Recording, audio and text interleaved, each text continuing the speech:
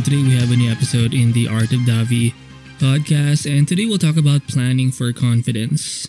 And oftentimes, I think if you're not confident in your plan, you're less likely to actually carry out that plan. And I think this can solve a lot of your issues when it comes to putting things off, procrastination. Sometimes I think we overplan or we overanalyze. I mean, it does happen, but I think that's not the only issue.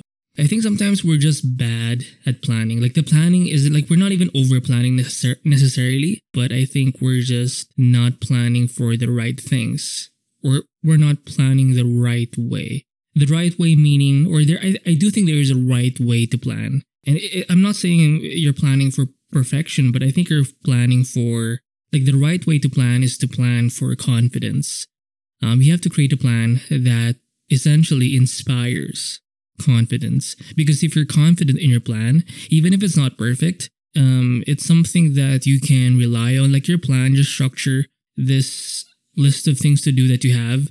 If you're confident in that thing, you're less likely to hesitate when it comes to your action taking, right?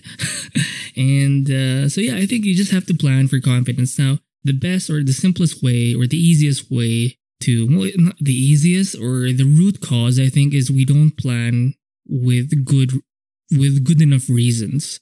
If we're doing something and we don't really know why we're doing it, or maybe we know why, but it's not a strong enough why, or it's not a solid enough reason, I think we're less likely to do anything with that plan. So I think we need to find our reasons why we're doing or why we're about to, like, we need to know why we're doing something.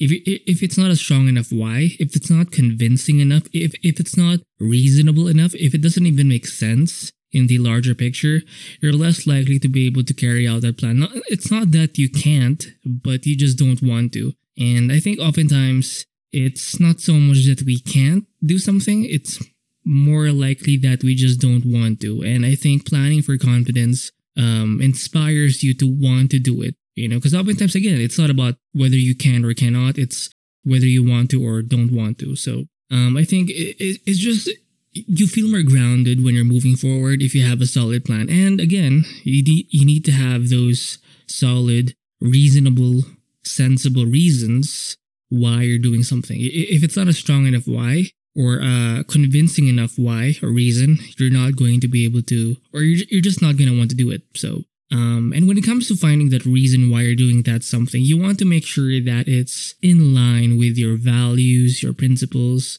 obviously your goals.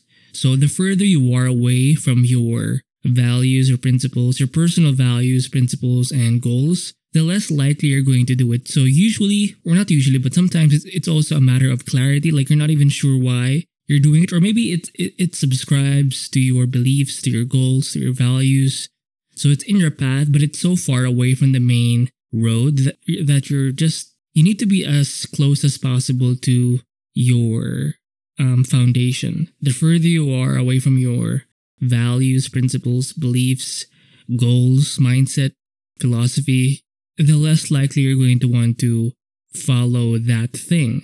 So you want to make sure that, you know why you're doing something, but that reason, not only should it make sense, but it should be very close to your foundational self. Again, it ought to subscribe to keep it simple, to your goals. Like what do you actually want to do? Like genuinely want to do. So if it's too far away from your core essence, your personality, your like what you want for yourself, you have to expect that you're just not going to want to do that thing. So I think planning for confidence is an issue alongside over planning, where you essentially, it's a part of analysis paralysis, where you overanalyze something, in this case the planning stage, to the point where you don't even do anything because you're essentially paralyzed with so much information. So you do have this paradox of choice. Like you have so many lanes to explore, to figure out, and so many problems that you think you should solve, but in reality it's not even, like you're overdoing it essentially. So over planning is a thing, it's a bad thing, but I think at the same time, or sometimes it isn't so much that we're over planning, we're just not planning for confidence.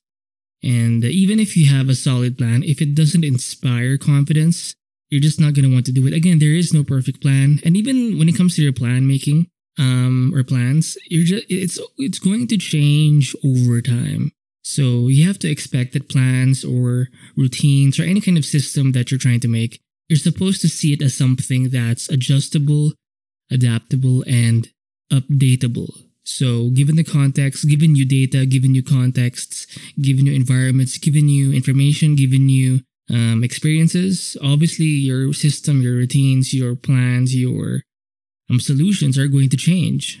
And you have to be prepared and be aware that you can actually, like, your plan is not supposed to be fixed. It's supposed to be a guide.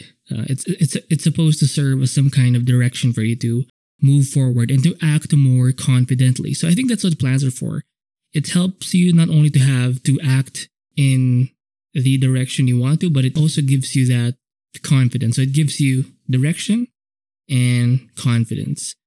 So I think the direction part, we can figure it out for the most part, where it's pretty obvious that plans help you to get to where you want to be. But I think we're not planning for the second part, and that's confidence. We don't have enough good reasons. We don't know why we're doing something sometimes, or certain things sometimes.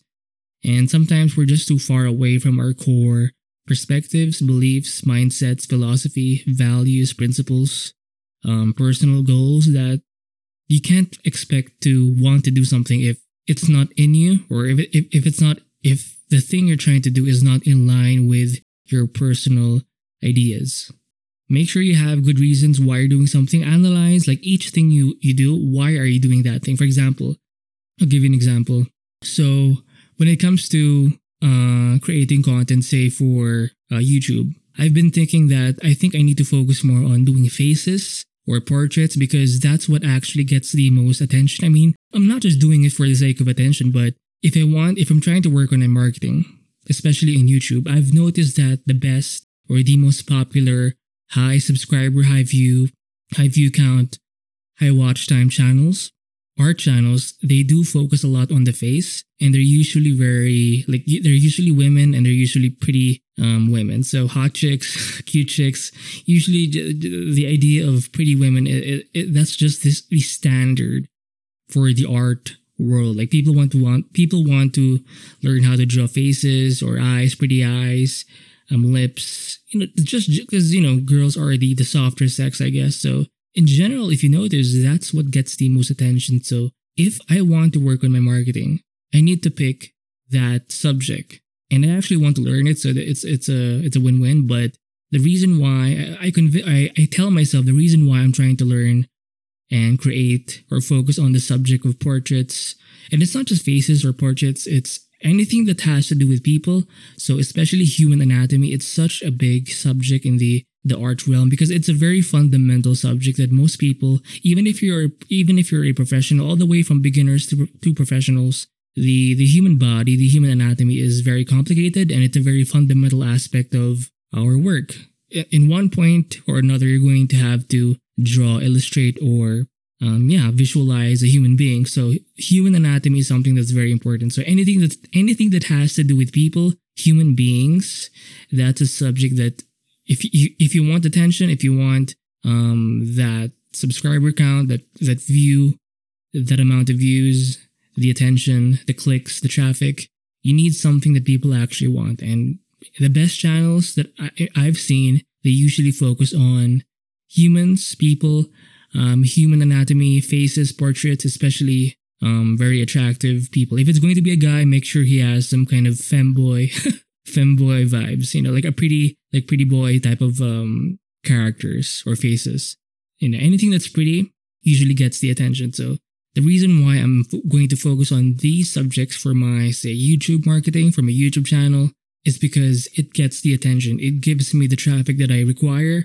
And it's also something that I want to learn because I'm not really good with drawing people, or my human anatomy is pretty knowledge. My knowledge on these topics are I'm very inexperienced, I guess. Like I still need reference a lot.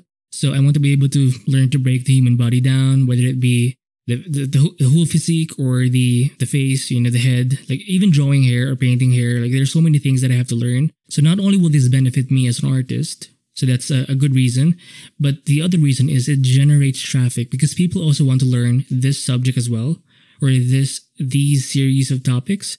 So it makes sense to do this thing. So because I know why I'm focusing on these subjects, I am more confident to act forward with this plan. So hesitating, procrastinating isn't going to be a big issue. So try to figure out why you're doing something and expect that if you don't have a good enough reason, if that thing you're trying to do isn't reasonable enough or it doesn't even make sense, chances are, you can still do it, but you have to expect that deep down you're not going to want to do it because the thing you're doing isn't inspiring confidence. So make sure when you're making your plans that you plan not just for your direction, because it's good to have direction, but you have to also plan for confidence. So hopefully this episode helps you. I'll see you in the next one.